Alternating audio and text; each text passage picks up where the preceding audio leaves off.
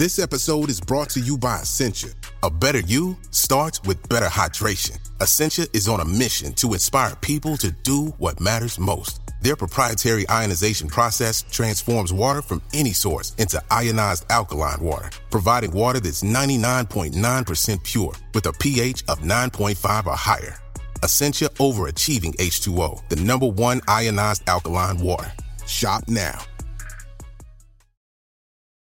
This episode is brought to you by ZipRecruiter. When you want the best, you have to act fast, especially when hiring for your business. You want to find the most talented people before the competition scoops them up. And the best way to do that? ZipRecruiter. ZipRecruiter finds top talent fast. In fact, 4 out of 5 employers who post on ZipRecruiter get a quality candidate within the first day. And right now, you can try it for free at ZipRecruiter.com/Spotify. ZipRecruiter, the smartest way to hire. Hi, I'm Daniel, founder of Pretty Litter. Did you know cats tend to hide symptoms of sickness and pain? I learned this the hard way after losing my cat, Gingy. So I created Pretty Litter, a health monitoring litter that helps detect early signs of illness by changing colors, saving you money and potentially your cat's life. Pretty Litter is veterinarian developed, and it's the easiest way to keep tabs on your fur baby's health right at home. Go to prettylitter.com and use code SPOTIFY for 20% off your first order and a free cat toy. Terms and conditions apply. See site for details. If you went on a road trip and you didn't stop for a Big Mac or drop a crispy fry between the car seats or use your McDonald's bag as a placemat, then that wasn't a road trip. It was just a really long drive. Ba-da-ba-ba-ba. At participating McDonald's.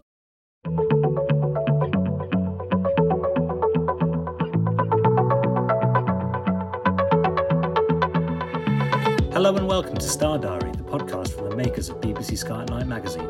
You can subscribe to the print edition of the magazine by visiting skyatnightmagazine.com or to our digital edition by visiting iTunes or Google Play.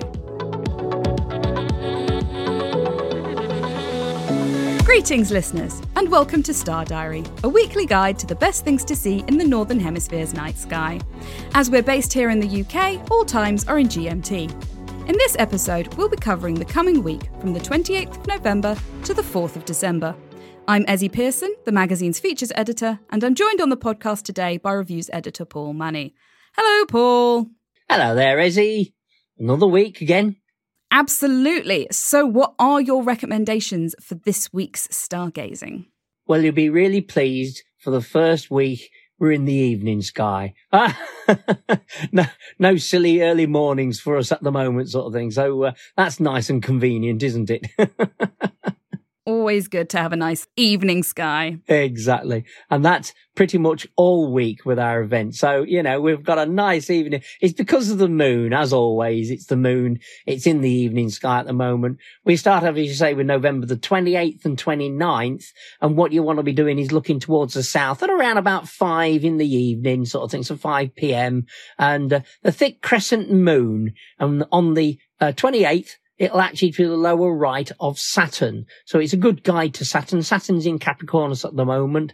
And then the next evening, it'll be to the lower left of the ringed planet. So, you know, it's a good guide to Saturn. It's interesting also to watch Saturn over the coming weeks because it will be drifting back towards what you might say the left sort of thing for common terms, sort of when you look at the sky, because when it moves to the right, it's in retrograde motion. When it moves to the left, it's actually in normal prograde motion. So keep an eye on Saturn as well, because it will be moving past 2 stars as we get towards the end of the month. So that's something to look forward to. But at the moment this week, as I say, we've got the crescent moon moving up through Capricornus, as I say, to the right of Saturn on the 28th and to the left of Saturn on the 29th.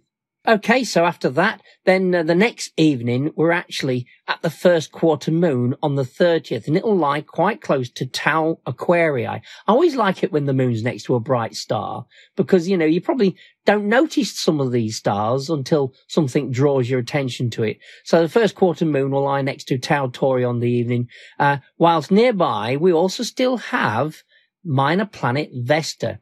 Now it's magnitude 7.5, so it does require binoculars. But what you'll find is gradually it's getting in lower and lower down towards the sort of that southwestern horizon. We will lose it by the end of the month. But we've also got the moon. So, of course, with first quarter moon, it's quite bright. So there will be a fair amount of light. But, magnitude 7.5, it's not too bad at all. So you should be able to pick up Vesta still with the pair of binoculars.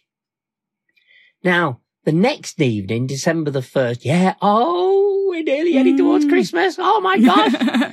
We've got nice dark night sort of thing, Christmas sort of thing. My worry about when we get to Christmas, so I know we're getting close to the winter solstice, and then the nights will start moving out, so we'll get lighter nights. And we don't have to worry about that yet, do we? I think you're getting ahead of yourself a bit. I'm getting ahead of myself. We don't have to worry about that. So we've got nice dark nights at the moment, and hopefully they'll be crystal clear as well. So the next evening, December the 1st, the moon lies below Neptune. But the thing about Neptune, of course, is you actually do need binoculars or a small telescope for this, because it's around about magnitude 7.8. So not too fainter than Vesta, but, the moon will drown it out a little bit. So you use the moon, it'll be directly below Neptune in actual fact that evening. But the thing most people will actually notice is that bright planet to the upper left of the moon. It's also to the left of Neptune, and this is Jupiter. Now it has dominated the sky for the last few months. It has got a rival, and we'll come to that very shortly. But on the naked eye, it'll look like there's a bright star to the upper left of the moon, and that, in actual fact, is Jupiter. So check out Neptune first. Don't, poor Neptune. So just because you've got a bright naked eye planet and the bright naked eye moon, don't ignore Neptune. Go and have a look at Neptune. And of course, if you use a telescope, you can try looking for Triton, the largest moon of Neptune as well. And I say the moonlight might cause a problem. And then on December the 2nd, the moon itself will lie to the left of Jupiter as well. So you get 2 nights where the moon moves either side of the giant planet. However, the 1st of December is very special because Mars, that's the second. It is actually pretty bright in the sky. It's at its brightest near enough. And so Mars is at its closest to the Earth on December the 1st. Now, there's no law to say it has to be actually when it's at its brightest, because that's a short while later and when it's at opposition. But this is when it's at its closest on December the 1st. When it's actually at opposition, that'll be next week, and we'll cover that next week. But they don't have to coincide. There's no reason at all for them to coincide. So it just happens to be December the 1st, Mars is at its closest to the Earth, and it lies amongst the horns of the bull, Taurus. So it's in a quite prominent constellation as well. Now, its size in a telescope, I mean, we always go, oh, yes, it's really good. So we're looking at a telescope, 17.2 arc seconds. Hang on, did I say arc seconds? Yes, arc seconds. So it is still fairly small, but that's still pretty good going for Mars because it can be pretty small in a telescope when it's at its furthest point. So, this is a good time to get Mars and see any sort of subtle details on the surface. You do need to crank the magnification up, and bear in mind, because I hear this a lot from people, I looked at Mars with my telescope, put the magnification up, and it was just a blurry red blob. The problem we've got is the atmosphere. Now, you and me, Ezzy, we need it. So do our listeners. We need it. Otherwise, we will not live for long. But if you don't have any atmosphere, you're not going to do much observing of anything at all. I know people like to complain about it getting in the way and messing about with your seeing, but you do need it to live. Exactly. And not only that sort of thing, admittedly, if you had no atmosphere, it would be a really crystal black sky, but you'd be dead. So that won't be much use at all, sort of thing. So the thing is, we have to contend with the atmosphere. And if the jet stream drifts over us as well, that wrecks the view. So it's not necessarily your telescope. You've got to bear that in mind. It could simply be the atmospheric conditions at the time. It's also down to make sure you let Mars get high enough in the sky to get away from all the haze down towards the horizon, because that's the important bit. If you start looking when it first rises, you're looking through a thicker part of the atmosphere. So the key is to let it get higher in the sky, 7 o'clock onwards, sort of thing from the December the 1st. It'll be getting quite high. Well worth having a look and see if you can see any subtle features on the surface itself. You will see the polar caps. So that's interesting. And the orientation of Mars this time is it's almost sort of like vertical to us sort of thing. You're sort of looking straight at it. So we're looking at the equatorial plane and we can see both poles. So have a look at the poles themselves. So they should be quite prominent, and then look for the albedo features on Mars as well. So Mars will be the bright reddish star, very easily spotted with the naked eye over in the east at about 7 p.m. And that will be when it's at its closest on December the 1st. I say not to coincide with the opposition. That's a slightly different thing, which we'll be covering next week. But this is Mars season. We always like to think so. This is Mars. And the problem, of course, Mars in its orbit over the coming few years will actually, well, even though it reaches closest, roughly just under 2 years sort of thing, but it's getting further away at its closest point. So we'll see the disk shrinking. So, this is the key to get it now.